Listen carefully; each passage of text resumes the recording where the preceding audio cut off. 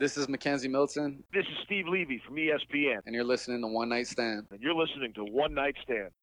One night stand, hey, c'est condition ça qui t'est passé. Just one night stand, avant toute bagaille t'est commencé. One night stand, pas de penser que c'est ton. This is One Night Stand. Presented by First Watch, the official breakfast and lunch sponsor of One Night Stand. What up, Night Nation? It's game week. College football is back. We've got the Boise State game coming up in just a few days, Thursday, September 2nd. On today's show, we've got special guest Jason Beatty, the new UCF beat reporter for the Orlando Sentinel. We talk all things UCF, his career, a lot about Gus, Terry, players to look out for. We do our preseason superlatives, offensive and defensive players of the year, sleeper picks, record prediction, all of that. Also, we talk a little bit about the polls that came out, the stadium upgrades plan, the shareholder scrimmage that I attended last week, and the return of Money Moo's picks. Speaking of, I'm here with Money Moo UCF is just days away from its home opener, and the excitement is building rapidly. Football is back as the Gus Bus rolls into town and welcomes the Broncos from Boise. All right, let's get to it. I can't believe it's here. Been waiting for this all summer. We say this every season opener. It seems like it went by so fast. And we talk about this later with Beatty, but you know, the two G5 powerhouses, Boise was like the first one to do it, and then us with the Peach Bowl, and definitely a game that we've had circled for a while, and I can't wait to get back to the bounce house. You know, full capacity, place is going to be rocking. Moo, how you feeling heading into this week? I feel incredible. First off, season 4 of the One Night Stand podcast begins right now. Hey! It's been an incredible journey from when we first started this. We couldn't have done it without the fans. Just want to say thanks. Get that out of the way real quick. Okay, now back to football. Yeah, of course I'm excited because I didn't get to go to the bounce house last year, which was the first year in a long, long time. Didn't miss anything. Yeah, I did end up going to 2 games last year, 2 wins. We went to Georgia Tech and USF, but it still didn't feel the same as home. So I'm really excited to be there. I took the day. This is a very rare occasion. You know, I never get to go to weekday games. Nope. I said screw it this year. I was able to get 2 days off, so I'm taking Thursday and Friday off. Let's go. Which is awesome.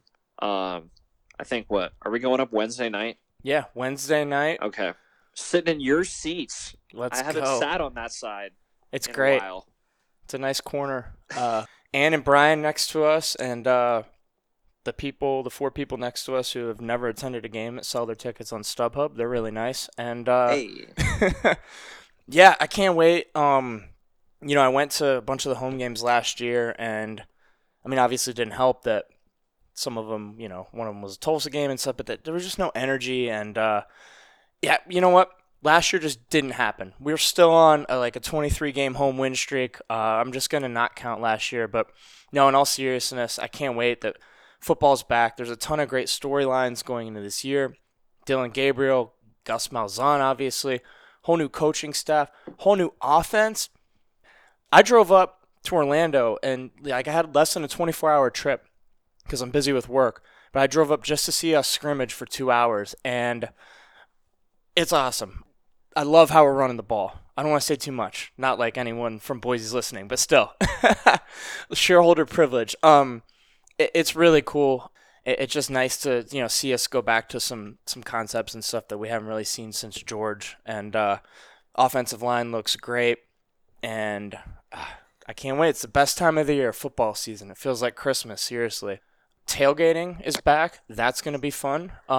Back. Obviously, you know, tailgate safely, responsibly. But yeah, it's just going to be great to be back on campus with everyone, you know, I don't want to keep bringing up last year, but it's great. We're not going to think about that after this first game. And how you feeling going into this football-wise?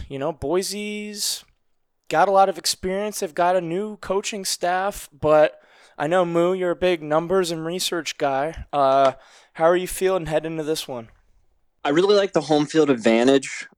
Boise a couple years ago, however, traveled into Tallahassee and pulled off the upset against Florida State. I think it's a little different this time. I think the environment at the Bounce House is definitely more electric than Florida State has been in the last few years. Their fans do travel well, though. I will note that, as Jason kind of said in the interview later, that they did buy a bigger number of tickets than their allotment was, so we'll need to watch out for that. So the allotment's 3,000, so even if they bring 4,000 people, they've got 10% of the stadium.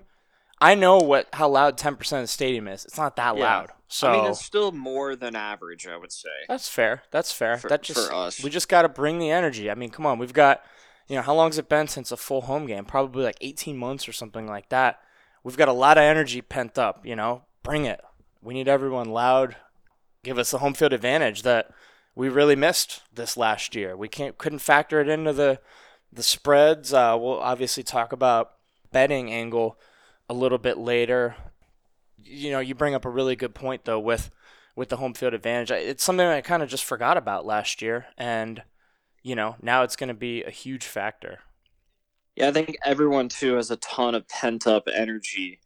A lot of people didn't go to any games last year because of COVID, and I think finally now, with the vaccines and everything, that people are a little more comfortable being around other people. I think the stadium's just going to be absolutely electric, and I can't wait. But yeah I just want next Thursday to be here already. I know, right? It'll go by fast, I promise you. So a little bit disappointing news coming out of the coaches and the AP polls. I thought we would maybe be a little bit higher. We ended up 9th in others receiving votes in the coaches poll, which is good for number 34, and we were 15th. We were the 14th. Someone took a vote away. We had 6, now we have 5, which is good for 40th in the AP poll. So we've got, I guess, a little bit of work to do with that, but the big news other than us is Cincinnati comes in at number 7 in the coaches and number 8th in the AP poll. What was your initial reaction when you heard that Cincinnati was ranked so high coming off a NY6 loss? People forget. Yeah, I think very overrated. I have them closer to like 13, 14, actually. They still are a really good team. They lost, a good bit of their offensive production. Jared Dokes moving on to the NFL. Their defense, however, is still extremely strong. They did lose some people to the draft, but I think they have one All-American guy. They have a lot of seniors on their defense, and that's the game that scares me, of course, just like last year. But and the year before. Just a tad overrated. I have them like 13, 14.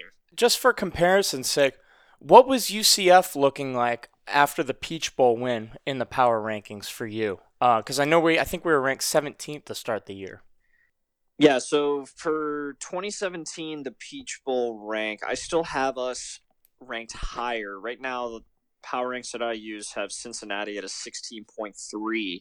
I had us at we were at a 15.3. All right, so similar. Yeah. But Desmond Ridder versus Mackenzie Milton, let's be real. Yeah. He's going to get exposed this year, I think. But actually, I hope not until the UCF game, because we need them to beat Notre Dame and Indiana. You think that's actually going to happen? I don't think the Notre Dame, no. The Indiana, possibly. Michael Penix Jr. coming back from last year. Very exciting player to watch. Yeah, I don't know. A lot of football. That's 2 road games. If they do make it past those 2, either A, they're on a roll, or B, they might just be gassed and we could, steal one from them. All right, I like that. The gas angle. We'll have to see, but that's, couple months away, couple weeks away, whatever. Some very exciting news though from UCF and new athletic director Terry Mohajir this week. Well, actually last week, they unveiled the future of the UCF football campus. Some very, very awesome renderings and actual plans of the future of, you know, the whole athletics area around the stadium. You know, the Recovery Cove, McNamara Cove, that's been like up in the air for like 4 or 5 years with nothing actually being done. Terry came in and introduced this three-phase plan. Phase 1 is going to be Nicholson Plaza. It's like the southwest corner of the bounce house. That's where there's going to be like some parking where you can like park in and tailgate, like super premium tailgate area. And obviously the McNamara Cove, the lazy river. And then phase 2, they're going to build like the south tower thing with some more premium seating and add some standing room on the south end zone. That'll increase our capacity by a couple thousand. And then phase 3, they're building us like a whole new rebuilt Wayne Dench Sports Center. So expansion, renovation of the locker room, the Bortles and Murray, Latavius Murray, athletics training room, another performance center and equipment facility. So this will be like a football exclusive facilities for the team to use. Go to ucfknights.exposure.co and it'll have all the renderings and the plans. But this is really awesome. And what Terry said, this is going to put us up to speed with the rest of the football programs in the nation, the top programs. I don't want to name names because I think we're better than them, but they have a lot of nice facilities. So, Moo, when you saw all this, what was kind of your reaction? Do you think this is even possible? Well, Sean, thanks to shareholders like you, UCF can build all of these crazy nice things. No, so I mean, we knew about the Nicholson Plaza, the McNamara Cove, and all that. We've seen, you know, some sketches of what it could look like. This seemed like the most complete version of that, which I was excited. You know, it's something different, something that sets us apart. The Launch Club looks really cool.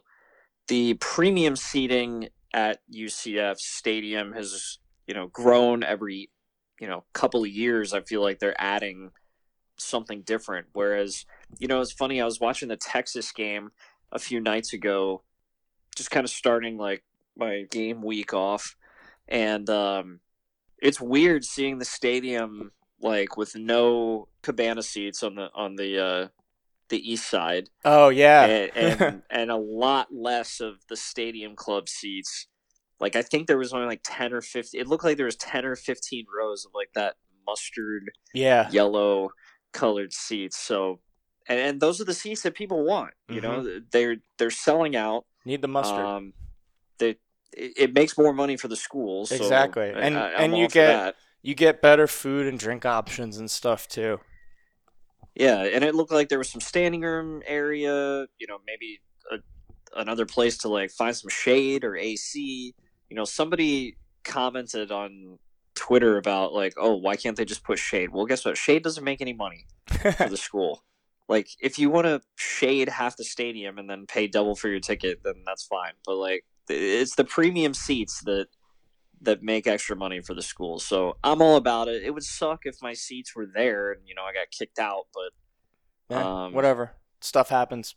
Yeah, 105 till I die. You want shade? Help UCF fundraise so we can get better recruits, so we can get more wins, so we can get more primetime games, so we can get a bigger conference. Yeah. I guess. Or just get Stadium Club. Watch it on TV. I don't know. Yeah, or that. But yeah, definitely so much to be excited about. And then also, obviously, the Boise game. All right, let's talk about the shareholders scrimmage that you went to. So that was awesome. You know, I drove up late Tuesday night. Scrimmage was at 9:30 Wednesday morning. Got to watch, you know, Dylan Gabriel and the first team offense. It looked like the defense was kind of rotating. There was so much going on. I was like trying to take notes in my phone of everything I could.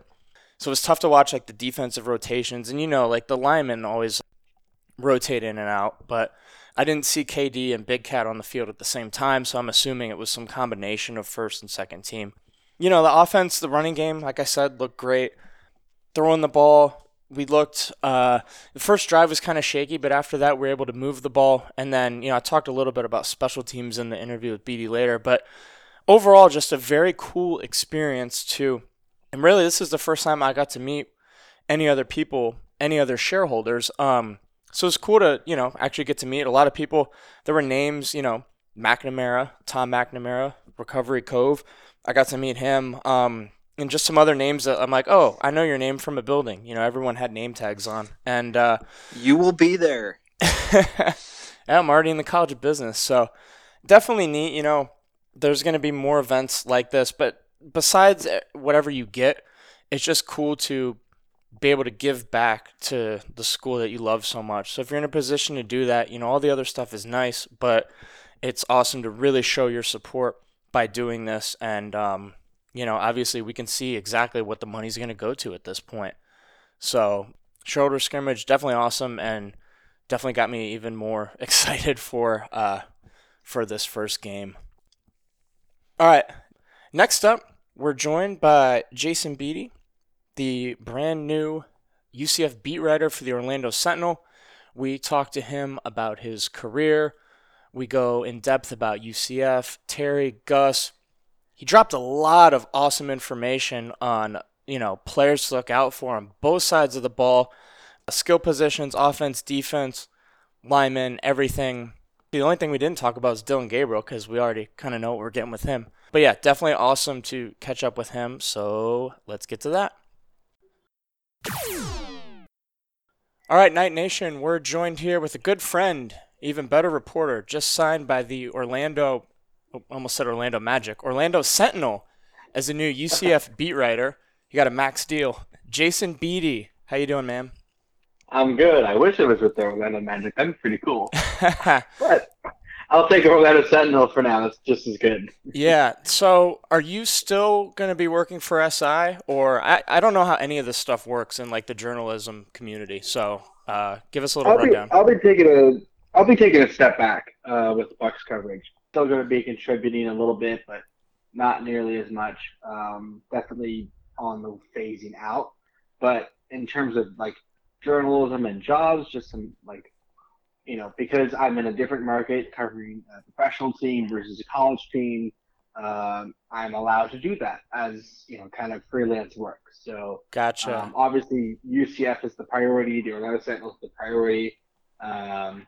But yeah, I'll still be contributing for the Bucks for a little bit longer. Awesome. Well, glad to hear that. Glad to have you on board for this season. So let's talk a little bit about your career first. You're super young. And that was actually a surprise to me when I found that out when we were in Tulane a couple years ago. How did you start off in your career, and where did it take you? I guess, how'd you get where you are now? Yeah, that's really a good question. A lot of people are, I'm going to say this as humble as possible. A lot of people are surprised that I'm only 23 years old, and I'm a college football beat reporter for a major publication. So yeah, no, it's huge, man. And that's why I was surprised at your age a couple years ago, because I was like, wow, this guy's done way more than I had ever even dreamed of doing at that age. Yeah, and I think a lot of it has to do with the fact that I knew very early on that I wanted to do journalism. I was fortunate enough. I'm from Key West, by the way. I think you know that. Yeah. So Key West High School has a newspaper called The Snapper. My freshman year of high school, I needed an elective. I was interested in sports, not that athletic. I watched SportsCenter in the morning, right, like everyone else. And I said, hey, what the heck, I'll join the newspaper. And then I kind of wrote different things. My sophomore year of high school, I got into sports-specific coverage. My junior year of high school, I was a sports editor. And then my senior year, I served as editor-in-chief with a good friend of mine. And really, when I was in high school, the biggest thing about my career, I would say, it's the snowball effect. When I was in high school, I started covering Key West High School football, the Conks, and I had an opportunity to write for a website that I'm still really grateful for called Florida High School Football. And if you're interested in high school football at all, you definitely have heard of Florida High School Football.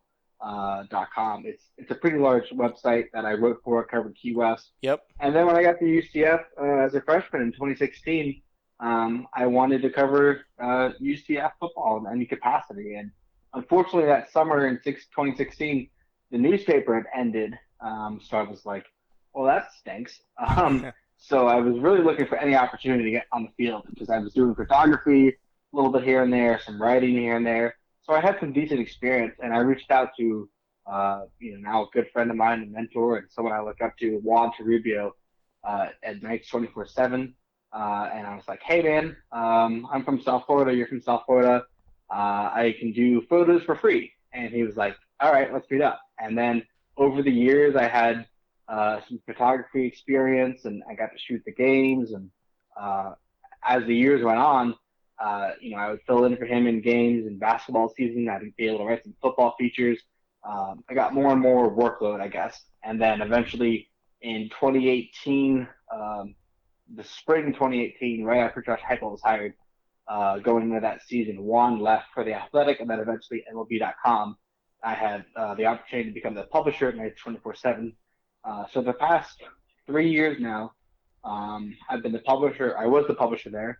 And then I graduated from UCF in spring 2020 virtually, which was pretty cool. And then while I was at UCF, in addition to 24/7 Sports, I did 2 internships at the Atlanta Sentinel, one with the sports team, and then a second one with the visual team, so photos and videos and a lot of that type of coverage.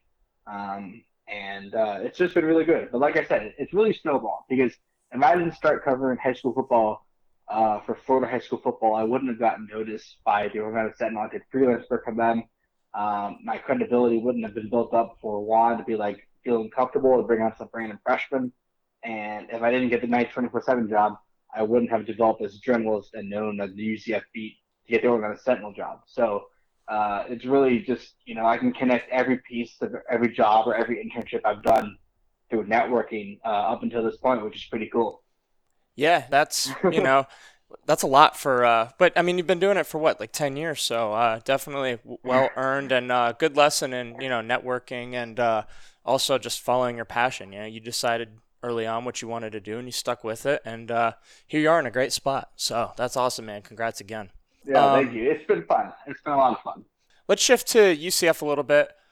I guess we'll start from, kind of the beginning of the year. What were your first impressions of Terry Mohajir as the new athletic director, and how do you think he's gonna, lead our athletics in the future? Yeah, it's really interesting because I feel like if there is any way or anyone who could possibly replace Danny White and even take it to the next level, I feel like Terry Mohajir and what he was able to do at Arkansas State and the way he was such a great fundraiser, someone who really knew how to work an athletics association and really grow your college. Terry Mohajir was a perfect fit for UCF. And we really saw that from day one. We've seen that over now since he arrived over 8 months ago. Just the energy he brings, and he's really passionate, and I feel like he doesn't take no for an answer, and what he believes in and what he stands for is what he says, and we've seen that in what he's done. He's done a lot in the first 8 months of a job, which is pretty remarkable. But I didn't know about him at first. Well, like when that name was being floated around, I had to do some research. Same. Yep. Who knows athletic directors across the country? Let's be honest, outside of a handful. But he's proven so far that he had an unexpected big time hire to make in the first couple of weeks, and we're now 8 months into it. He just revealed his vision for UCF athletics facilities, and he's on the right path to be really successful. Yeah, he's really done a lot. When Danny White left, I was like, he really did all he could do, and Terry came right in and was like, no, we've got lots of work to do. When I didn't really, I liked where we were at, not to be complacent, but he came right in, like you said, ball of energy, and I got to meet him and talk to him a little bit last week, and his personality that he showed in his introductory press conference was exactly who he is in person. Just super energetic, awesome guy, and I'm excited for him to lead our athletics. But you mentioned, obviously the big hiring of Gus. So let's talk about him. What are your impressions of him so far? In retrospect, I feel like that hiring should have been a bit more obvious. I know I We I obviously didn't put it together either. it was just such a. I mean, obviously they had to work together. Now Terry didn't hire him at Arkansas State, but they had to work together, right? hmm And sure, Gus Malzahn says he did consider doing TV, for a year and then reevaluate the job market. But when you add in the previous relationship and the opportunity, Gus Malzahn knows better than anyone that UCF is a program that's been on the rise for a while now and is continuing to rise to new levels. And I think that hire should have been a bit more obvious. But since he's arrived, I mean, look, at day one he comes in and says he's going to do all these things, and every coach is going to say exactly what you want to hear on day one, right? Yep. That's who's not going to say we want to recruit our area and we want to win championships and we want to do this and do that, of course. But now here we are again, about 7 months into it, and UCF's recruiting class. I know we'll get a little bit more into recruiting later, but UCF's recruiting class has 8 out of the 11 kids from the state of Florida, and they were only last year's class. Josh Heupel's final class only had about 2 or 3 kids in the state of Florida. So. That makes no sense when you think about it too.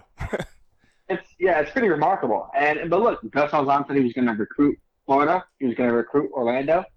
He has a 4-star and Kai Martinez from Apopka. That would have not happened this year under the previous coaching staff. I can tell you that. Yep.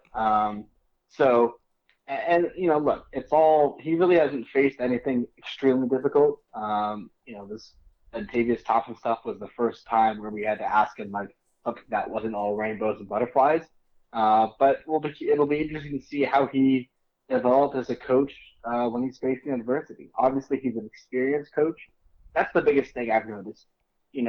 When Scott Frost came and Josh Heupel came, obviously they're different coaches, but they were both first-year coaches.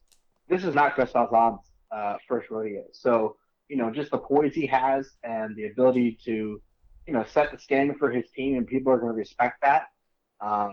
It's definitely a different level of coaching staff. It's really an SEC staff in there. From the hires he's made and the connections he has on the staff, from South Florida high schools to Alabama high schools to, all over with different experiences. G.J. Kinney had spent time with the Philadelphia Eagles. Herb Hand, a longtime coach out of Texas, and he just had everything in between with Tim Harris coming out of South Florida. And he put together a really good staff, and they're doing exactly what he said he wanted to do, at least on the recruiting trail. Obviously, he's got to win games, right? Right.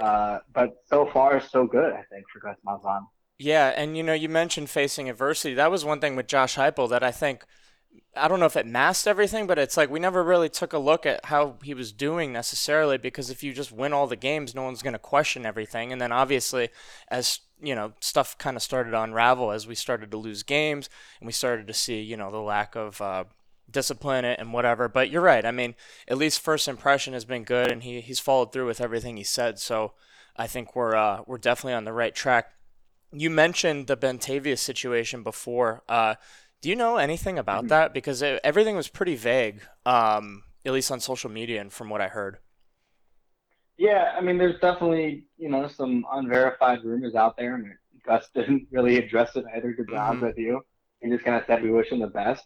I'm not in the business of just dropping rumors or things of that nature that are unverified. But I will say, I especially in light of the R.J. Harvey news, unfortunately, his ACL is out for the season.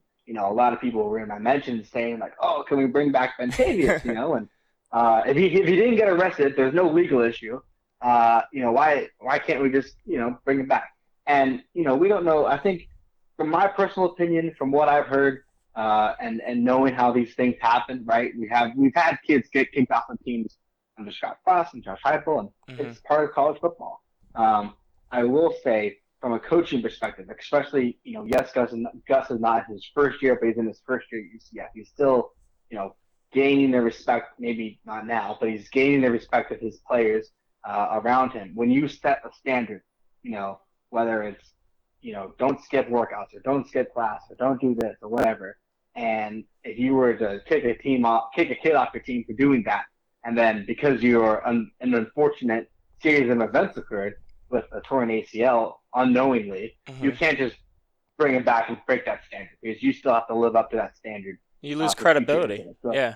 Yeah, exactly. So, in retrospect, maybe it could have been worked out. But from my understanding, it seems like there was a number of things, multiple opportunities, and when you have a head coach that's studying the SEC standard, you got to live up to that. And he's focused on who he has in his locker room now. So. Gotcha. So our top 2 running backs pretty much gone. Who do you think is going to step up this season? Has anyone stuck out in practice or from what you've heard? Yeah, I think from what we've seen and what I've heard, Isaiah Bowser, really big running back, 6'1", 225 pounds, obviously has some, some big time college football experience at Northwestern. He's looked the part.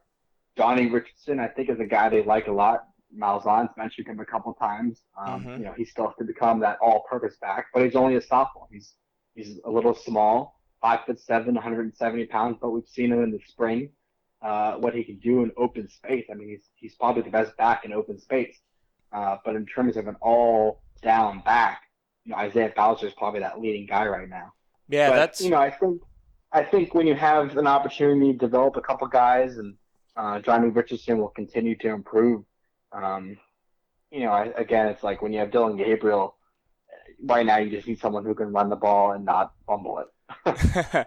Exactly. And one thing I noticed at the scrimmage I was at is that Bowser played the first whole series, I guess, and they were all passes, and then they pulled him. So I think that kind of said a little something, like they, didn't want him to get hurt or anything like that in a scrimmage. So I don't really know, but the running back position, it's not like the 90s anymore where it was like, you got to be a 3-down back. They're always switched in and out. Mm-hmm. So it's good that we still have some good options. What about receiver, though? Besides Flash, has anyone really stuck out on, as a pass catcher?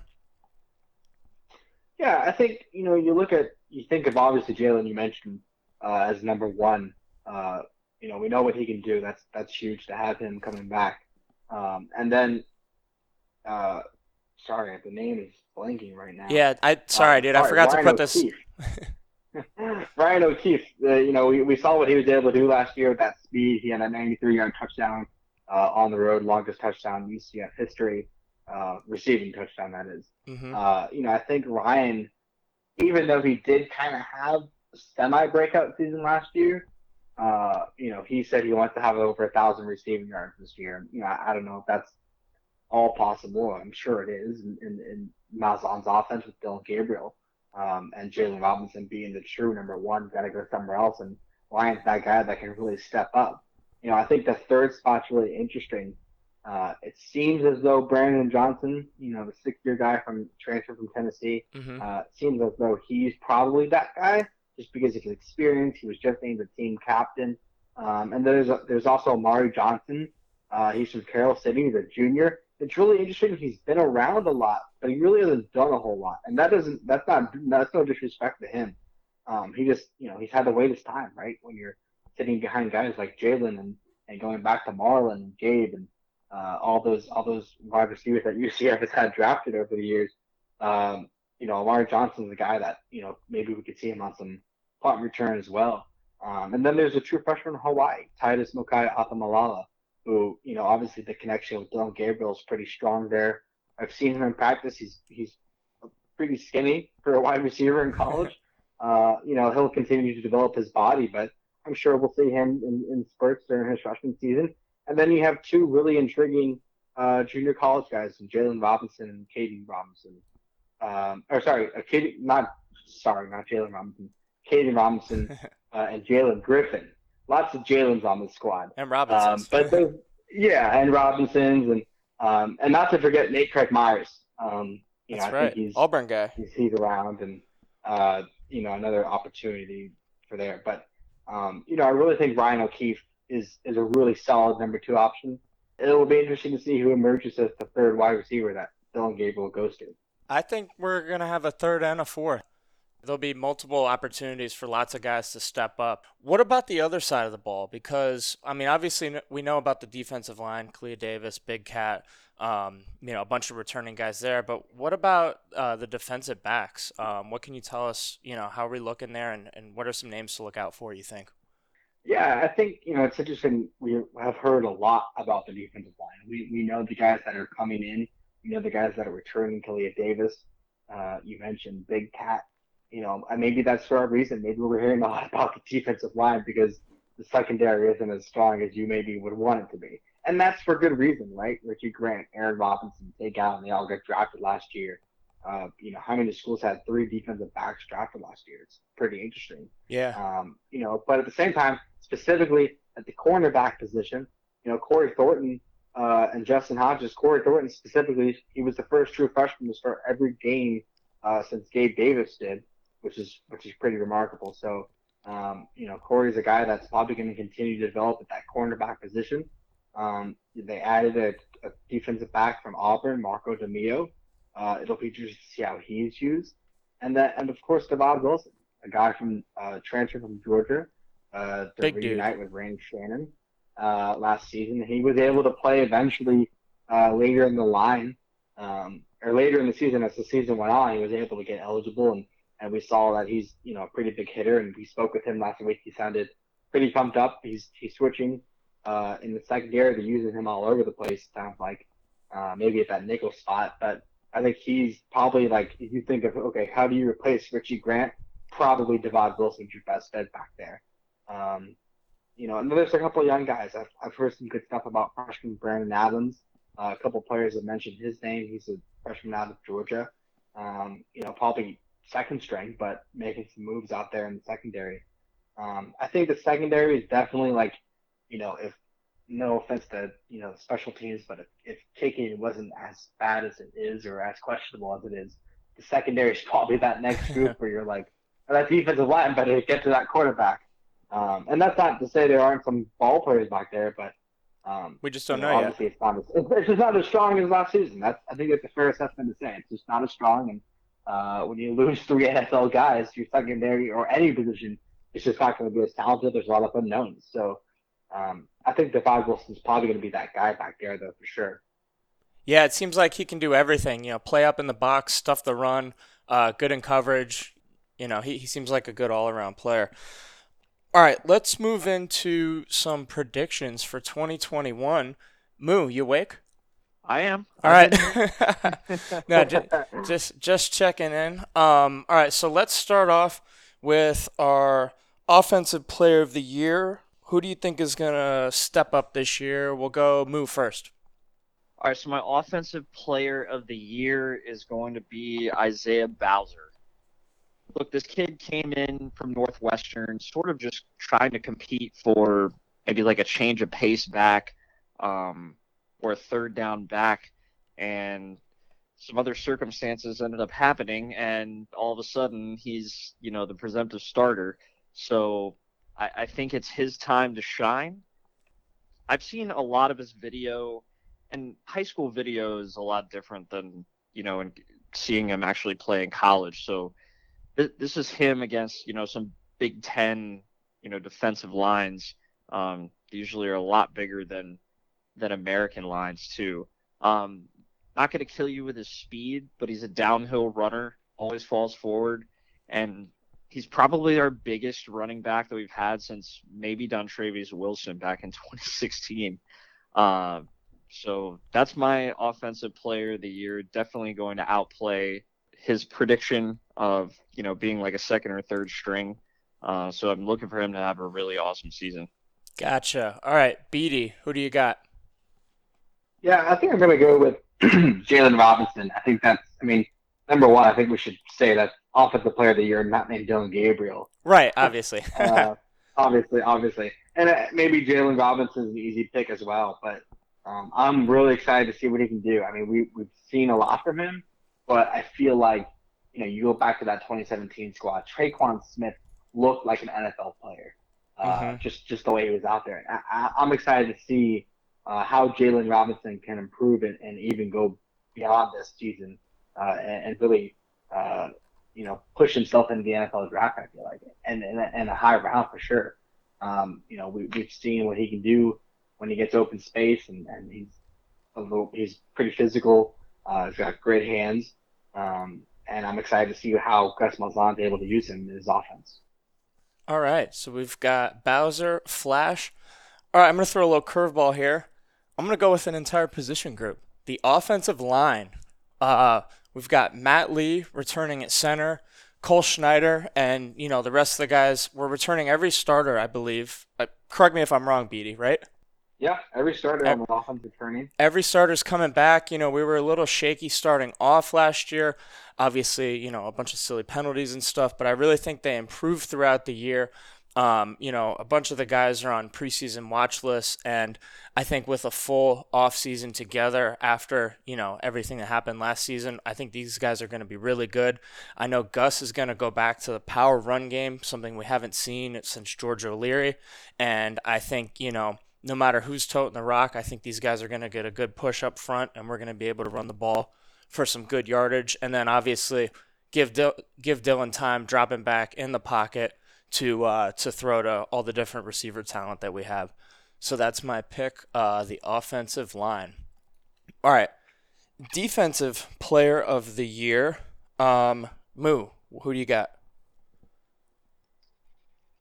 All right, I'm going to go with a guy that really not a lot of people are talking about, but I think, again, he's going to outkick his coverage, and that's Western Kentucky transfer Ricky Barber. Kid was a stud at Western Kentucky, 2020 freshman All-American.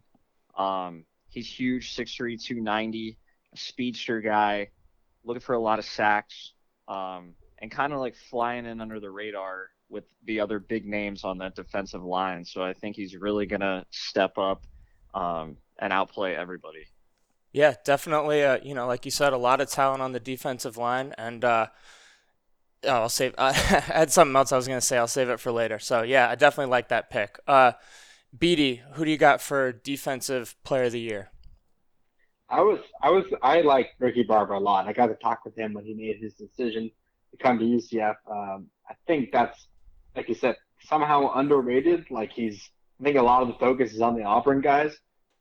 He was an all-conference, second-team all-conference, and freshman of the year, and I think that's a super underrated transfer. So I like that pick a lot. But I'll go with Big Cat Bryant. It was awesome talking with him on media day. Just full of energy. He's an all-SEC caliber player. Obviously, the relationship with Gus Malzahn, Travis Williams is there. I really do feel like, yes, this defense as a whole has a chip on the shoulder, but I think Big Cat specifically, he wants to prove a lot of people wrong, and there's a lot of Auburn fans on Twitter saying, "Oh, you quit on Auburn. What are you going to do at UCF?" He dealt with some injury last season, so he really wasn't able to have a full year the way he would have wanted to. You look at the photos of him flexing. He's this freak athlete. I mean, I would not want to. If I were on offense, I would simply move out of the lane. So for that reason, he's going to be my defensive player of the year in the end. I think that's all said and done. That's a good reason, and I think it says a lot about Big Cat that he transferred in and was voted team captain already. So obviously not just the stuff that we see, but every day in practice, he's obviously stepped up as a leader. In a defense that had big shoes to fill, I guess, leadership wise, with everyone that left for the NFL last year. All right, my defensive player of the year. Oh, this is tough. I was gonna go with Devon Wilson, but we already talked about him, so I want to talk about Kalia Davis. He's gonna be my pick. Kind of in the shadow media wise of Big Cat, but he took a year off. He's coming back. I've already heard actually from a couple NFL scouts that they're saying 5th or 6th round possibly for him if he decides to go to the NFL.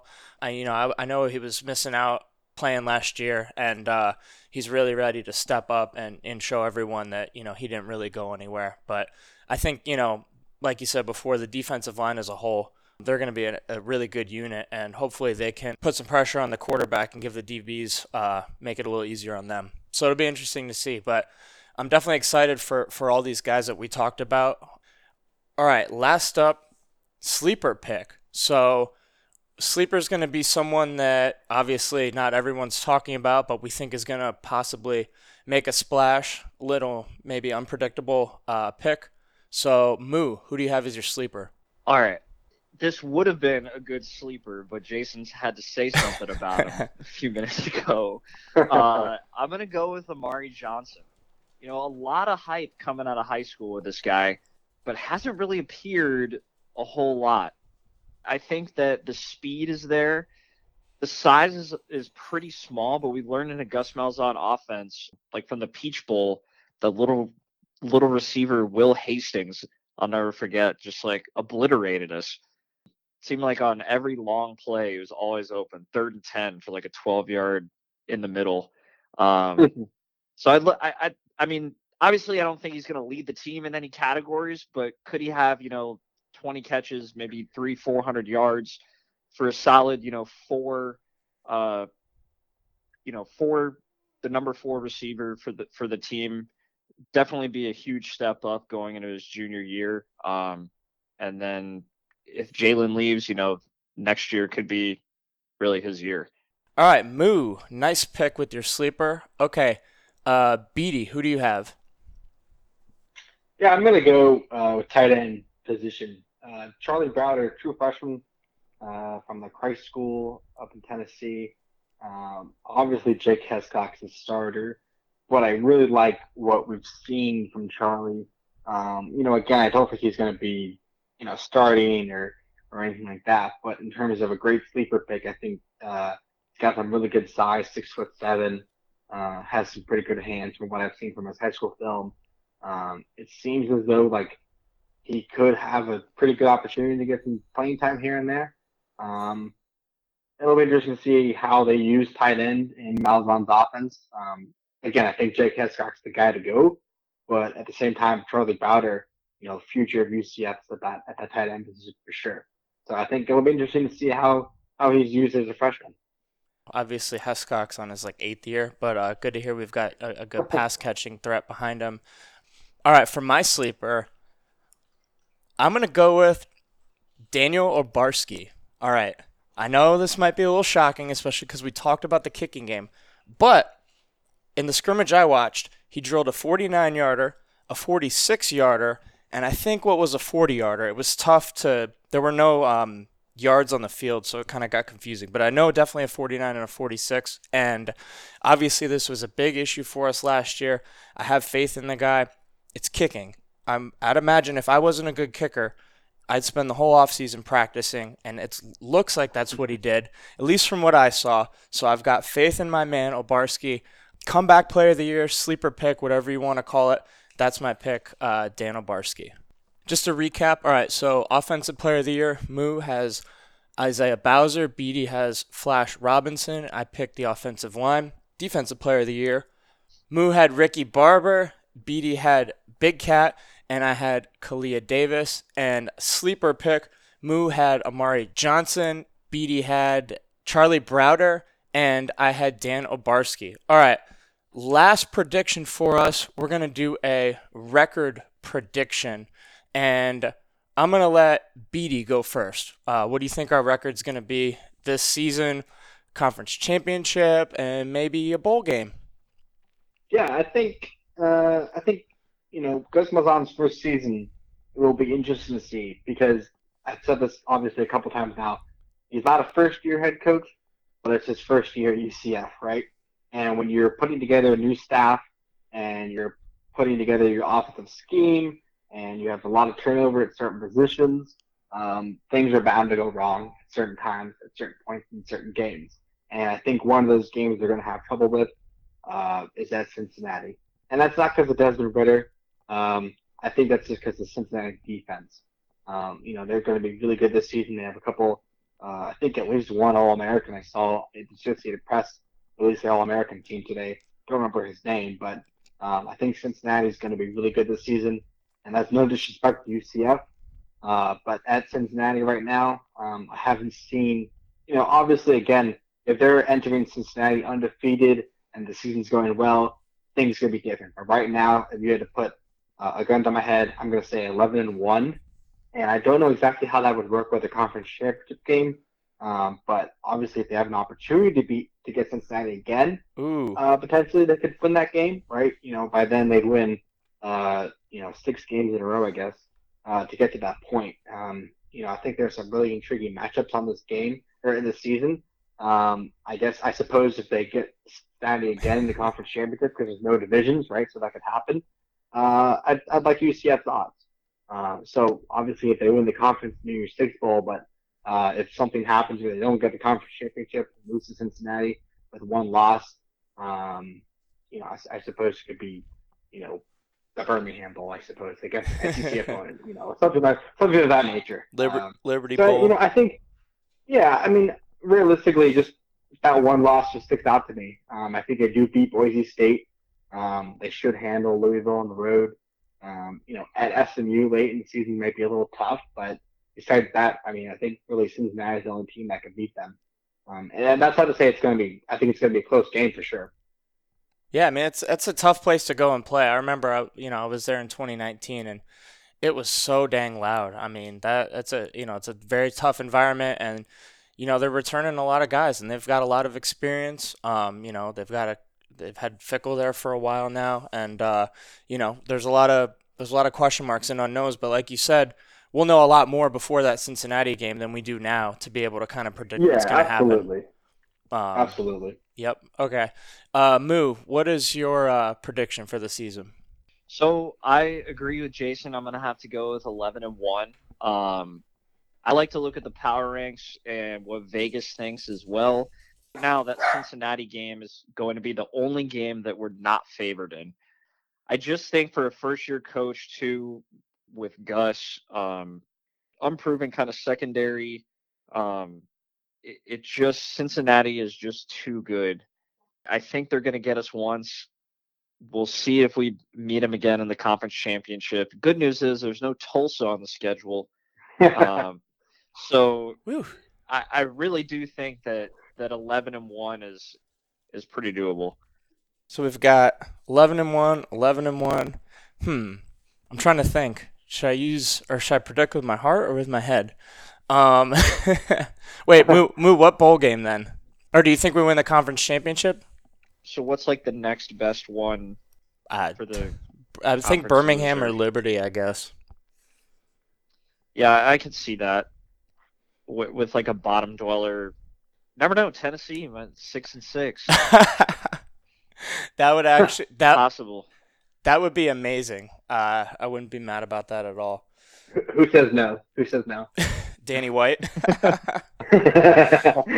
All right. So my record prediction. Doing some math in my head right now. 14-0. Cool. 14-0. We're gonna run the table. I think Cincinnati game's gonna be close. It's a revenge game. I'm also predicting that it'll be College game day because Cincy would have already knocked off, I think, number 5 Notre Dame, and Indiana I think is around 17 now. So they beat both of them. They're a top 5 team. We creep up into the top 25. College game day revenge. Cincinnati. We get payback on them, for the tough couple losses the last season. And then I think we get snubbed out of the playoff again and end up in the Fiesta Bowl. So, yeah, that's my prediction. I think that adds up to 14-0. Yeah, yes. It does. Yep. Okay. Because 15 would be college football playoff, undefeated like Clemson did that one year. Okay. Last couple things, I guess. Beatty, do you have any thoughts on the Boise State game? We're just a couple days away from that. I know they just named their starting quarterback. They've got a new head coach because their head coach actually went to Auburn to take Gus's spot. So what are your thoughts heading into that game? Specifically on the head coach going to Auburn, this is the second time Brian Harsin has replaced Gus Malzahn at Gus Malzahn's old school. When Gus left Arkansas State, Brian Harsin went to Arkansas State. So that's just really interesting fact for it. Anyways, but he's not at Boise State. We're talking about Boise State, so I'll shut up. Boise State, I think, it feels like this game, I know it's ESPN Thursday night, 7 p.m., national TV, all that stuff. I feel like this game is getting talked enough about a lot nationally. Like, we talk about it every day, and we're now getting into the the specific the Boise State game questions, right, with Hmm. the players and Malzahn and as they actually get into game week here coming up. But I feel like it's kind of like the game, just because of how last season went and this COVID pandemic stuff with Delta variant, like it feels so close, but it doesn't feel, I don't know, for some reason it feels really far away from me. But it's just like, you think about what Boise State did, they were the group of five darling, and now what UCF did, Boise State 2.0, and you have these two programs meeting. I mean, has that really happened before? I don't recall. It's such I an don't think interesting so. matchup. Yeah. I mean, it's such a, when they schedule this game, it's like, oh, that's obviously it's not Power Five, but it's really like meeting of the two best group of five programs that Ever. have, really ever, I think, right? I mean, it's fair to say. So I think there's going to be, I just don't think there's a lot of national attention around that. I know a lot of the, they have that new head coach, and UCF has a new head coach, and a lot of talk around that. But I think from just the two programs meeting each other, it doesn't really feel like it's not enough hype around the game. But, I think I still have to get exactly into Boise State. I know they just named their starting quarterback. Seems like a veteran guy that has some pretty good experience. Yeah. I've been reading that Boise State has pretty good defense, I think. Yeah, they're returning 8 guys on the defense. 8 starters. Yeah, they might give UCF some trouble there. But again, I just don't see a situation where UCF loses their home opener. It's 44,000 people, first game of the season. I do realize that I think Mark Daniels said this morning on his radio show that they bought a lot more of their allocated tickets than one would expect. Not surprised to hear that, though. I feel like if I lived in Boise, Idaho, I too would want to go to Orlando in the fall. But I will say there have been some pretty good Boise State fans on the Knights 24 message board. UCF fans and Boise State fans have been sharing information about where to go and Disney and ticket info. So I do feel like Boise State fans are really good people. But from the game itself, it's just an interesting matchup between the two programs, let alone the head coaching stuff and Dylan Gabriel and the defense and all that stuff. You're right. A lot of great storylines, and I've been watching the ESPN college football show every day, and literally all they talk about is Cincinnati. It's like they didn't even win their NY6 bowl, and they're ranked 7th. Yeah. We won ours. We were 17th, and we won 25 in a row, and we still didn't get ranked 7th. And they're still talking about them. But you would think ESPN would be doing a better job promoting their own kickoff game. The storylines are great, and you're right. We haven't heard much national attention about it. But whatever, I guess we'll just have to make that attention, with a great game. And I think it's going to be a good one, definitely. Moo, you got anything else? I was going to say, they'll start really next week, going on kind of like the hype. The first commercial will come out for it. If it hasn't already. I haven't seen anything. I'm watching ESPN right now. Jameis just threw a bomb, but yeah, I haven't seen anything. And I have ESPN all day, every day. So yeah, I'm super excited. I think the line has been creeping up. It was -4 for the longest time. Just went to 5.5. So there's been some money on UCF, and the total was really big too. Started out at 71. Wow. It's come down to like 68.5. I think it's going to be a lower scoring game. I think that's a lot of points. Yeah, new offense for us. I don't know. I'm assuming Boise has a new offense with a new coach, so it could be maybe like first half under could be like the play of the year. Yeah, I can't bet the under if I'm going to the game though. You end up in a weird spot where you are kind of rooting for something, and I don't know. Overall, over all day. All right, this has been awesome. Thanks so much, Jason Beede. Follow him on Twitter at TheRealBeede, Beede. Yeah. Newest Orlando Sentinel UCF beat writer. Congrats again, and I will see you in about a week. Thank you so much. It's been fun. Thank you so much, Jason, for joining us for that awesome interview. A lot of cool insights from just the practice, and I really never knew about your career and how you got started. That was a good interview. Yeah, definitely great to catch up with him, and just a great example of how hard work pays off. You pick something, be the best at it, and he's been grinding for a lot longer than I even knew, and it definitely shows. Look forward to his awesome coverage of UCF throughout the season. All right, it's time for our favorite segment, Money Moves, Picks of the Week. Got to tell you, I've really missed this, guys. Money was picks of the week. So, last season, not the greatest of all time, but we'll chalk it up to COVID. So, season 3, I went still with a winning record, 14-9-1. Now, bringing that back for the 3-season total of 80, 67-1. That's a 54.4 winning percentage. 52.4 is break even. Anything above 54 is truly professional gambling.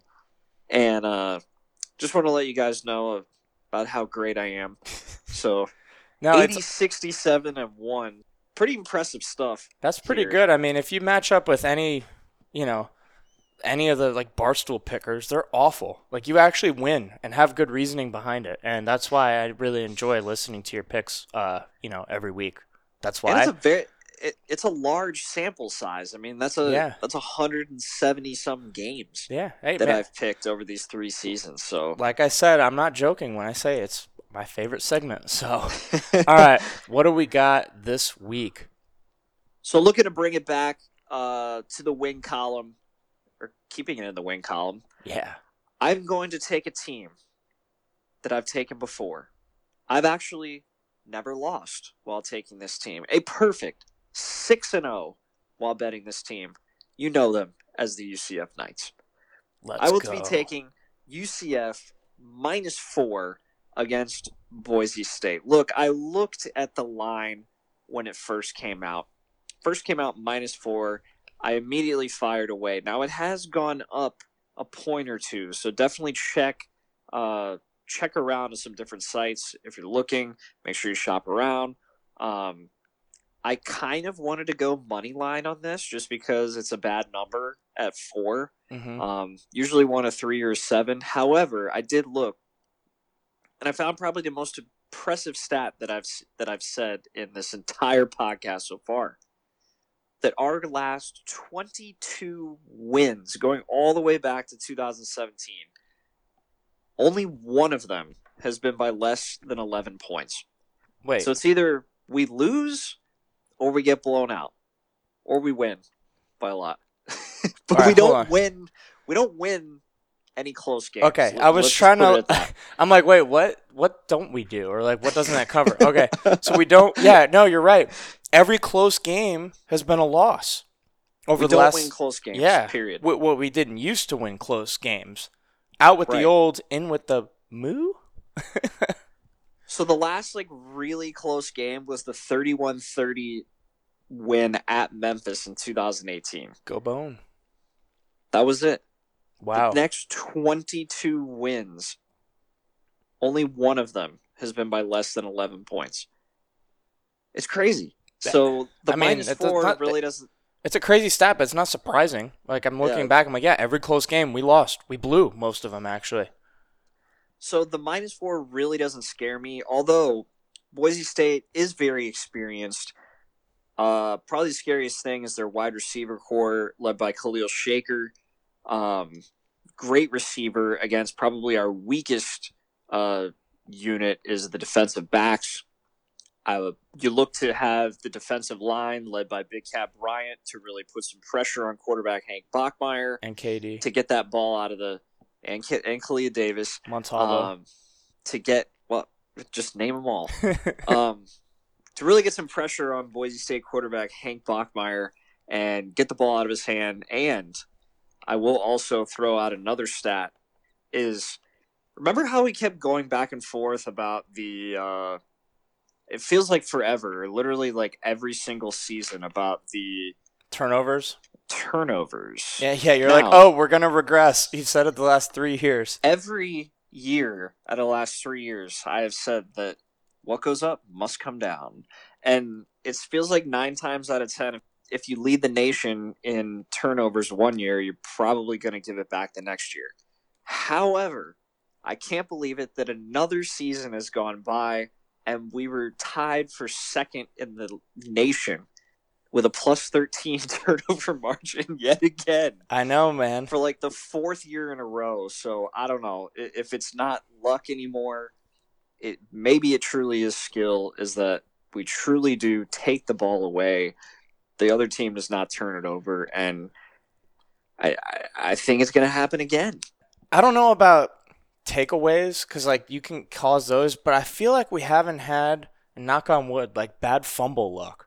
Like I don't remember us coughing up the ball. So I don't know if that's something that's due for regression or it's good coaching or good players. Maybe it's a combination of all three, but I don't know. I feel like there just hasn't been, even not just fumbles, just like catastrophic turnovers in bad times. Usually it's just like, I don't know, us just giving up points or like regular stuff. But I mean, the turnover is just such an emotional. It's one of the most, I remember the pick six in the Auburn game was like the most ecstatic I've ever been in my life. I can't imagine being on the other side. Like, I think it would be like literally ripping my heart out. Yeah. But yeah. It's crazy. But in the end, I think the fans are going to make a huge impact on the game. And I like UCF -4. Also like the under, but that's not going to be the official pick. The official pick, I'm putting the perfect 6-0 record on the line. We're going to take UCF -4. All right. UCF -4. I'm in. Say less. Any other games stick out to you this week? Really not a whole lot. It's tough week one, especially coming off of such a weird season. Yeah, I don't want to give you guys a bunch of okay picks. I'd like to give quality. I'm looking at that NC State -18 at home against USF. Look, USF is. I think they're going to be even worse than last year. Their over/under win total is like 2.5. They really have maybe 2 winnable games on the year. I don't know. Maybe they catch somebody by surprise. So maybe I'd look at possibly NC State -18. Another one that jumps out to me is East Carolina. East Carolina, still not very good, but they're definitely going to be one of the most improved teams in the American. They're a +10.5 at Appalachian State. It's a decent amount of points for not that far of a drive. And East Carolina, I think, is a sneaky team. They had some speed on the edge. They put some points up, wide receivers, and they put some points up against us the last couple seasons too. Yeah, the same quarterback, Holton Ayers. He's going to keep throwing it. So there's a couple that I might do a little sprinkle. But nothing really stands out. Yeah. One just interesting game is the Illinois-Nebraska game. That's like a week early. Nebraska's favored by 7 versus Illinois. I don't know what's happening in Nebraska. It seems like once a week there's some not good story about Scott Frost coming. I know they're looking. This is it. This is the last season, I think, for him.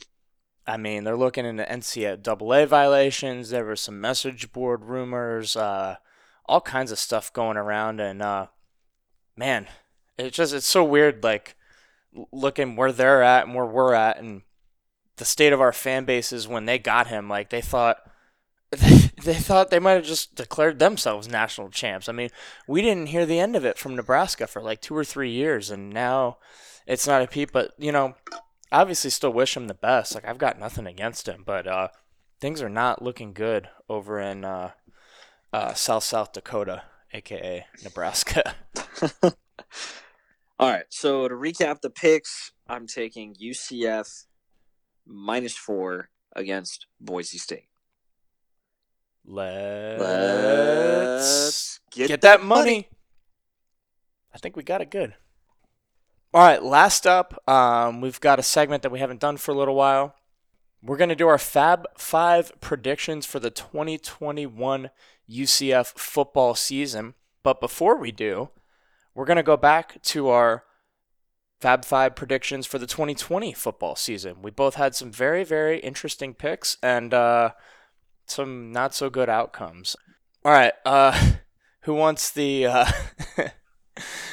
who wants to go first on this? All right, I will. Let me I was bite the wrong. bullet. I was wrong 5 times. All right.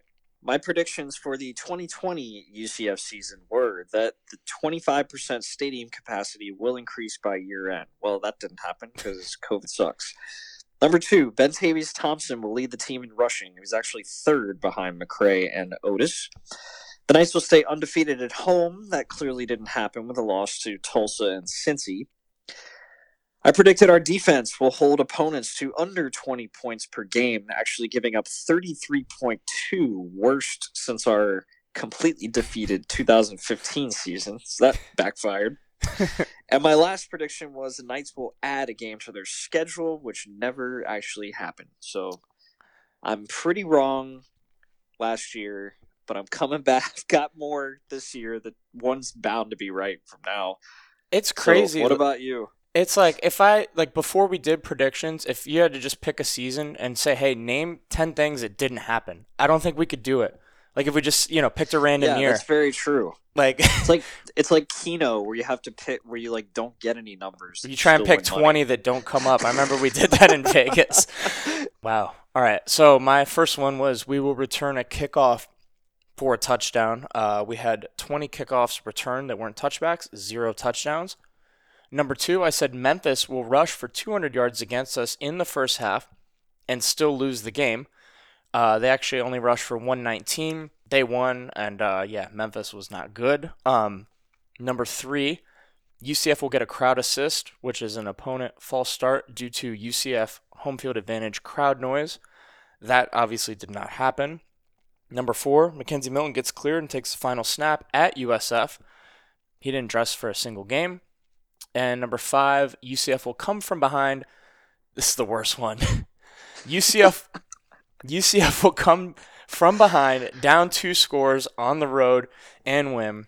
That did not happen, but it did happen 3 times against us. And we actually picked these in that order. You can't make this up. Unbelievable. All right. Let's try and do a little better this year. 10 more chances to be right. All right, what do you got? All right, my first prediction. Now, I did make this a couple of weeks ago, and I wanted to change it, but I'm going with my gut. First prediction for 2021 is the UCF Knights rushing attack will be the best since the Kevin Smith days. Yes, I understand that we lost a couple of players. However, it's more of a scheme-based prediction than who was actually on the field. We still have a stable full of running backs. We're still going to use a lot more motion. We still have one of the best offensive lines in the nation. And, I mean, obviously, breaking Kevin Smith's single-season rushing record isn't going to happen. But I think as a group collectively, we still have one of the best running back groups in the nation. And we could be top 3-ish for rushing in the country. That's my prediction. I like that. And, like we said before, Gus going back to the power run game, I think that's definitely, not just plausible. I think it could happen. And that'll be a good sign. The more rushing yards you have, that means, the more time we have positive game script, we're running out the clock, putting it to our opponents. So I like that. All right. My first prediction of the 2021 UCF football season, we're going to lead the country in sacks. No surprise here with this prediction. The defensive line has been super hyped up all off season, but I really think it can be true. There's multiple guys on that D-line that are going to contribute this. And, as Beatty mentioned earlier, it's just such a deep position. And I really think these guys are going to be fired up. And, sacks not necessarily a stat category that UCF's known for. We're, touchdowns, offense, speed. Those have been kind of the talking points over the last few years. I think we're going to flip the script a little bit this year. Whole new defensive staff and got a lot of experience coming back. So I think we're going to get after the quarterback, and it's going to be fun to watch. I love it. The defensive line is crazy insane. I think it's our most experienced other than the offensive line. We're going to be good in the trenches. I love it. Both sides of the ball. All right. So the second prediction for 2021. Dylan Gabriel finishes higher in Heisman voting than Dante Culpepper in 1998. Wow. So in 1998, Dante Culpepper finished 6th in Heisman voting. 2007, Kevin Smith finished 8th, and in 2017, KZ finished 8th. I think DG cracks the top 5. Now, there's a lot of different reasons why I think this. First, there's a couple of front runners. You know, Spencer Rattler obviously is the favorite quarterback of Oklahoma coming back. Then you have a lot of kind of unknown or unproven guys, you know, that are either freshmen or kind of just starting. You got DJ Uiagalelei from Clemson, Bryce Young, JT Daniels, CJ Stroud. I think Sam Howell is also going to end up being a top 5 vote getter, quarterback out of North Carolina. But honestly, everybody else is kind of, you don't know. So there's been definitely longer shots. You look at, you know, Devontae Smith from last year was started at like 200-1. Joe Burrow was 200-1 in the summer. Even Lamar Jackson, like at week 3 in Lamar Jackson's Heisman year, I think he had like 15 total touchdowns, and he was still like 50-1. So there'll be some sleepers. There always are. So long shots definitely win. I'm rooting for Dylan to win, but I think if he cracks the top 5, it definitely would be, you know, a huge win for him and the program as a whole. So yeah, I think he's also going to break. I think the all-time touchdown record, right? He only needs like 30 touchdown, or something. Yeah, it's Culpepper, 84. So he has 61. Oh, so he only needs 23. Yeah. He has 61 in 2 seasons. So definitely going to break Dante Culpepper's career passing touchdown. He has an outside shot of being the career passing leader as well. He needs about 4,200 yards. He'd have to have a career year, but it's definitely within reach for sure. Single season record still held by Mackenzie Milton at 4,037. That'll be tough to touch. All right. Second prediction. I think we're going to be ranked in the top 20 heading into the Navy game. I think even though, you know, we're at like 38 and 40, the Boise win I think will be big. We're going to go to Louisville, make a big splash on the road. Then we've got an FCS game and a bye week. I know, you know, no one knows who's going to be good, so half the teams in the top 25 probably won't be there after a couple weeks. You know, everyone will be losing. We'll be scooting up. And, you know, that'll set the stage for, obviously, the Navy game. And then East Carolina, family weekend, boom, Cincinnati. So, obviously getting a little ahead of myself here, but I don't think it's that crazy that we'll be ranked heading into Navy.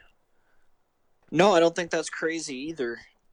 You get 2 wins over, you know, name brand schools like that, and, you know, 3-0 heading into October. I could definitely see us cracking the top 25. All right. What's your third prediction for this season? Next prediction should not be that far-fetched. Gus Malzahn wins the AAC Coach of the Year. Come on, what better story would it be than, you know, old Gus kind of getting thrown out with the bathwater? Yeah, there at kicked Auburn. To the curb. And, you know, he finds his home. It's like how every other old person does. They retire in Winter Park. He's 55. He's not that old, dude. Yeah, but honestly, like I get the analogy, though. He could ride off into the sunset for the next 30 freaking years here.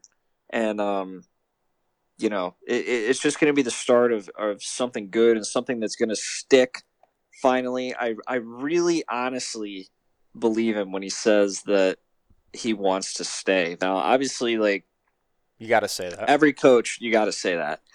But I'm pretty good at reading people, and I have a feeling like he is going to stay no matter what. They're cemented already in the culture, and you know the Florida lifestyle. You know, him and Terry could stay together in this for quite some time. So and build an absolute like powerhouse, not just football but all of athletics. And you know, Tommy Bahama shirts, and it just feels right. I agree. Is that official Money Moo pick that Gus is staying? No, I'm kidding. No, I mean, really. if you could find me a line on that, I feel like that, it seems pretty there. Unless Cincinnati goes undefeated, then they like have to give it to Fickle, I guess. Yeah, I really like that prediction though. Second one that you kind of half stole that, but no, not that you knew. All right, my third prediction. Kind of hinted at this earlier, but I think Obarski, he's going to be 90% field goals this year. I really believe it. I liked what I saw at the scrimmage. I think, he's had a ton of time to improve, and, I really just think there was a lot of other circumstances. We saw so many different things last year that were distractions to the team. I think we're dialed in now. He's had the time to practice. So that's my third pick is Obarski, 90% kicking percentage. 90. That's pretty good. Well, so last year he was 12 of 17. That's 70. So only attempting 17 field goals. That means you can miss one, maybe two the whole year. Whatever. 85 rounds up to 90, though, technically, if you go by tens. Whatever. You know what? If I get one of these, I'll be happy. So. Yeah, me too. All right, pick 4. What do you got? All right, the next one's a fun one, and I really want to see this happen. All right, next prediction, 2021. Someone will win a car at the halftime show of a home game. All right, so they always bring out this stupid, like, I don't know, it'll be like the Carl Black Chevy or something, or a couple seasons it was like a convertible and you had to like throw the ball from like midfield and like make it in, or it's impossible, right? Your gimmick things, yeah. I just have a feeling. I don't know why that this like random thought popped into my head, and I'm like, like nobody ever wins these. Like, why not this year?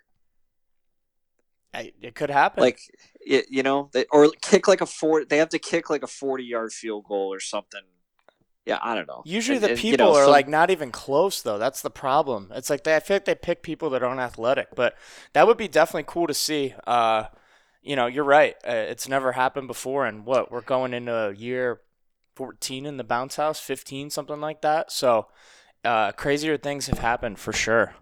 And if I get this prediction right, that would be like the craziest call of all time. That really would be. So what's there to lose? There's really nothing to lose. And you know what? If no one makes it, no one will even remember till next year. So right. That's a win-win pick. All right. My fourth prediction for this season, Kalia Davis passing touchdown. Got no information on this besides the fact that I saw a picture of him lined up like he was in shotgun. I don't even know. It might have been from practice. It might have just been a photo shoot, but I saw it. So, I'm just putting it out there in the universe. Kalia Davis, I'm thinking we got some kind of Wildcat package. We run it with him a few times, maybe a couple handoffs, and then when everyone's crashing in on the box, he's going to do like a little, either like a fake or like a Mac jump pass or something to maybe Hescock for a touchdown. So that's my fourth prediction. Yeah, I like the jump pass. Yeah, can't stop it, dude. Gotta defend the run first. It's gonna have to be something like that. Like, remember Darrell Henderson's passing touchdown against us? Yeah, I do. That he was like on a full running back sweep and then just like pulled up and chucked it. Yeah. Oh man, there was nothing we could do either. But yeah, I like that. Very versatile player. I mean, when was the last time a lineman scored a touchdown? Was it Tristan Hill? Tristan Hill. Rumbling, tumbling, stumbling, bumbling into the end zone? Dude, when we wore those ugly gold pants that game, and I just remember like his giant legs falling into the end zone, and I'm glad we haven't brought those pants back. They did not go well with the black jerseys. All right, last up, what's your last prediction for this season? Last prediction, and I think this will definitely come true. We will have a winning record against the spread. Now, crazy stat here. The last 2 years we've been under 500. 2019 we're 6-7. 2020 we're 3-7. Vegas loves to be right in the middle because they always win. Yeah. So it's kind of good for UCF bettors that we have been a little subpar, at least against the spread, for the last 2 years, because I feel like we've really been out kicking our coverage. Obviously, when we went, 25 and 0, we're going to win against the spread. Yeah. So, unlike the turnover margin, the spread does usually, revert back to the mean. However, last 2 years have been under par, so I'm looking to go over par this year. Probably going to end up taking the Knights in more games than I did last year, but we'll see. So back to looking to get ahead of the game here with our against the spread record. I like that. And thinking about predictions, I didn't even think about gambling at all. So great pick by you. We didn't do anything like that last year. And, it's a sign of a good season when you're constantly beating the spread week to week. I remember we made a lot of money in 2017 because Vegas was just not paying attention to us, and it was amazing. Paid for the Peach Bowl trip. Well, I guess it helps that we didn't lose to Memphis in overtime, but whatever. This is a favorite move. Just bet half of whatever you think you're going to spend on a bowl trip on the game that gets you there. And if you lose, you lose. But if you win, it's half price. So woohoo! All right. My last prediction, I talked about this earlier, but I'm going to talk about it again. College game day is going to happen at Cincinnati. I'm all in on Cincy going to be ranked top 5. I know this is kind of a long shot, but hey, it's not like we could do worse than our predictions last year, so here we are. There'll be a lot of great storylines going into this, Cincinnati ran the table, got snubbed from the playoff. UCF was the team to do it before Cincinnati. UCF had College game day versus Cincinnati in I'm getting the years messed up. 2018? Yeah, 2018. Since he's beat us every game since, Luke Fickell not taking the big P5 jobs. Gus Malzahn lost to UCF in the Peach Bowl before. Cincinnati just lost the Peach Bowl. I could go on and on. Obviously, a lot of stuff would have to happen for us to get there, but hey, you never know. Crazier things have happened, especially as a UCF fan. So that's my last prediction. College game day, Lee Corso, Kirk Herbstreit, and the gang at the Cincinnati UCF game in October. Last up, we've got Moo's Mailbag, where we answer all of your questions. Thank you always for your submissions. First up, we've got Cassidy. Favorite bet for UCF this year, plus 400 for the conference championship is my pick. Moo, what do you think? I don't like futures bets like this. I would much rather take money line for the Cincy game because you figure if we do win that game, that we're probably going to go to the conference championship, and there's a lot that can happen. We'll probably still be the underdog for the conference championship too. I mean, it's fun, yeah, if you want to throw $50 on it or whatever. 2,000. Yeah, or something like that. But I just don't like futures bets like that because it honestly is better to just bet every game. Or just bet the Cincy game's probably going to be plus 250 from what it sounds like anyway. So when you put it that way, yeah. But I like the plus 400. 4-1 to win the conference. It's fun. That's what makes it fun. We're not doing this for money. We work. This is entertainment, and that's why we bet. So I actually agree. That's my favorite bet. All right, next up, what do you got? Next one is from Todd Thrasher. Which loss this season will result in Sean tweeting "Fire Gus"? Well, as you listened to earlier, we're going 14-0, so that's not going to happen. No, but I think my my Fire Hypel tweets were warranted, and I stand behind them, and they're still up there, not deleted. So, I think. No, seriously, give me a real question. Oh, all right. Next one's from Tom Johnson. Thoughts on $50 million spend with minimal impact to seating capacity and how that might impact future scheduling? It's interesting. I didn't think about the capacity thing. I still know that our stadium can be expanded for a 300 level, though. I think one does not rule out the other, but the idea is for recruiting. We need the facilities for recruiting. We get the good recruits, we win the games, we get the bigger matchups, we build the stadium. It's not, one has to come before the other. So I get what you're saying. It's a lot of money to put in with not that much revenue gain, but we have to make the investment now to pave the road for our future success, and that will bring, more demand for more seats. Exactly. And I think the stadium expansion is going to have to be multiple years of like quick sellouts. Like I understand that, coming back off COVID year, like we're at like 98% or something almost sold out, but like you look at that year after 2017 where we were sold out like almost instantly, and that kind of hype needs to be there for 3-4 years before we ever think about really expanding the stadium. I think it could be one of the worst things we could do is if we expand too early and then have a bunch of empty seats. I think us The jokes being will at not be fun. yeah, I think us being at capacity is good for the brand. It's good for the atmosphere. So like adding seats, I mean, it doesn't really do anything. No, just raise the prices, supply and demand. Like Yeah.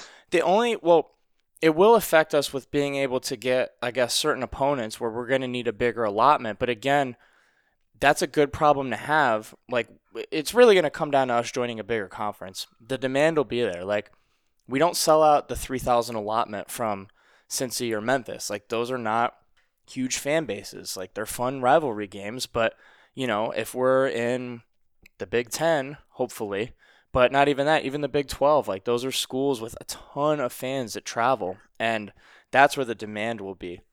For now, we can just raise the prices. You know what I'm saying? It's not like anyone can't get into a game that wants to watch a game. So, long answer to a short question, but yeah, you made a good point there. It's a serious concern, or legitimate concern, I want to say.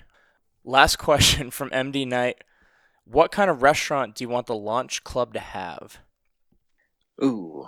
I don't know. It's got to have something local, man. Like give me some Lazy Moon pizza or something in there. That would be awesome. You know what I mean? That's a great Like- idea. Like every single game at halftime, I get Jeremiah's. That this has been a tradition like none other. That I love Jeremiah's. It's a local place that started, I think, in like Winter Park or something. They even built one in Naples, which is crazy.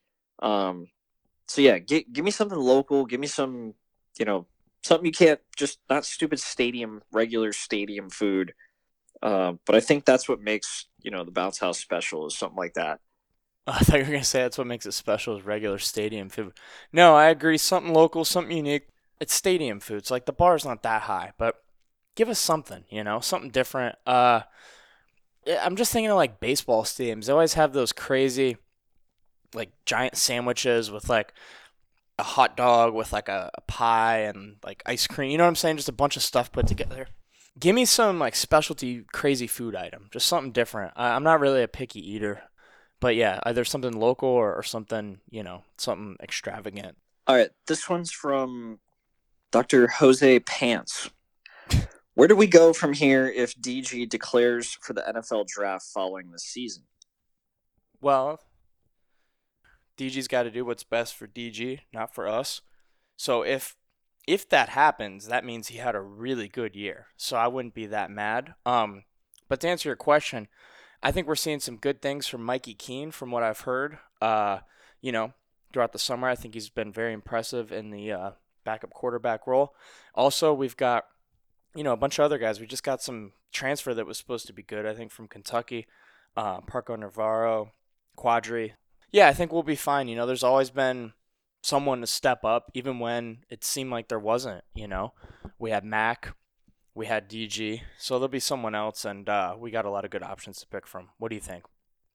I think so too. I mean, the transfer portal's always open. Of course, this is going to be definitely a destination for people from time to come. If you have Gus driving that bus, I wanted to put this in one of my predictions as well. I don't think he leaves. I don't care if he gets top 5 Heisman. I just have this feeling. I don't think he leaves, dude. He's the most UCF of all UCFers. He loves the school. Depending on what he does this year, I think if he has one more year, and unless, the NFL scouts give him like a first-round grade or second-round grade, I really think he stays and cements himself as the best quarterback, knocking off Culpepper as the best UCF quarterback ever. of all time. Like I said, if he ends up leaving, then that means we had a really good season. So whatever, not a bad problem to have. Thank you as always for your questions.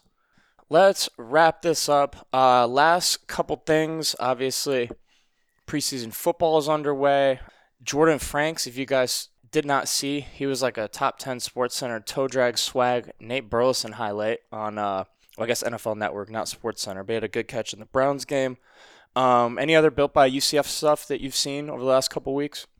Yeah, Jacob Harris had a nice touchdown in the corner of the end zone. And they went to him on the Otis. 2-point conversion too. And then, yeah, Otis. Otis got in the game, 1 or 2 different punt returns. So that's great for him, especially being undrafted, for you to make a team and, just be on the preseason squad and get some NFL experience. It's great. He wasn't even an undrafted free agent right away. He just got a rookie camp invite, and they liked what they saw with him. And look, he's still there. Teams have been going through a couple rounds of cuts, and he's still on the roster. So fingers crossed that he makes the team, or at least the practice squad. Great to see him out there in LA. You see Clayton, is it Gathers or Gathers? I think it's Gathers. See Clayton Gathers, he was dropped by the Colts last offseason, not signed by anyone. Titans picked him up late. Weird that he got signed just last week, We're in like the middle of training camp, and teams are trying to cut from 90 down to 53. They're not exactly signing people, but he got signed by the Titans and had a pick in the Bucs game the other day.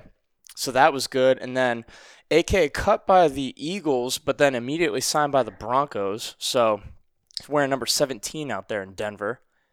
Definitely look out for that. We've got, I don't know the exact numbers because people are getting cut and stuff. I know Bortles got cut, but I think we're at like 23 players on like 16 NFL rosters. So almost every game, every NFL game is going to have at least 1 or 2 Built by UCF guys. It's got to be somebody. It's incredible, but then also when you look at the list, it's like, I mean, Beatty talked about it. 3 of our DBs got drafted. Well, I guess Tay didn't play last year, but still, lot of offensive talent, or a lot of NFL talent on the roster last year, and what could have been, whatever. You also went recently on a FSU bar crawl for whatever reason. Want to talk about that? Not much to do in Naples. Yeah, I mean, I'm going to be on the FSU bandwagon this year. Obviously, there's some rumors about Mackenzie's ankle or foot. I don't know. I talked to a booster there. He didn't seem too worried about it. But, it's just great to see him practicing and playing and, scrimmaging and stuff. I mean, you remember this kid was this close to having his leg amputated. I mean, it's great to see him out there. And I know, he's got a future in football, whether that's playing, coaching, whatever. Great kid. And, wish him nothing but the best. And I'm going to be up there for the, the Notre Dame game supporting him. And, just cool to see him out there. Also, Bam Moore, for whatever reason, not on the FSU roster. Obviously, he was, transferred from UCF after his leg injury. So that kind of stinks, but hopefully he ends up on a roster somewhere. Moo, you got anything else? We also started getting into golf. So we played golf again at the beautiful Heritage Bay in Naples. My home course. Your home course. So you did, we played a scramble, it was me and you, so I feel like we had a little bit of advantage. I can't believe they didn't mention that, but I guess now they're hearing it. So, it's like I know where all the water and, I know the holes. I played it a bunch of times, but whatever. It was fun. 6 hours with the rain delay. Yeah, well, there's 3 lightning delays, but we did finish, so that's all that matters. I definitely want to play when we're up in Orlando on Friday after Boise, so if anybody knows any good courses up there, I haven't really played. I think in Orlando, all I played was Ventura. I played Twin Rivers once. I played that one that's by Gators Wedgefield. Dockside or something. Back there, I forget. I played Wedgefield on your way to Cocoa a couple of times. Oh, nice. It's a long course, very wide open. I remember. Yeah, gotta get Ventura that hybrid. Was really small. Hybrid Moo. Love the hybrids. Yeah, I need to get. I was looking at some earlier and got distracted. I definitely need that because I can't hit the 3-wood. But golf is fun. Let us know your suggestions. Or if you want to play on Friday, hit us up. All right, man. I can't wait, dude. I will see you soon. I'll see all of you soon at the Boise State game. We will be there. We'll be Do there. we have any pregame plans? What's the tailgate situation? Look on Twitter. I have no idea. We'll figure something out. Find us. Come say what's up. We love you guys. Thank you so much for listening, and go Knights. Charge on.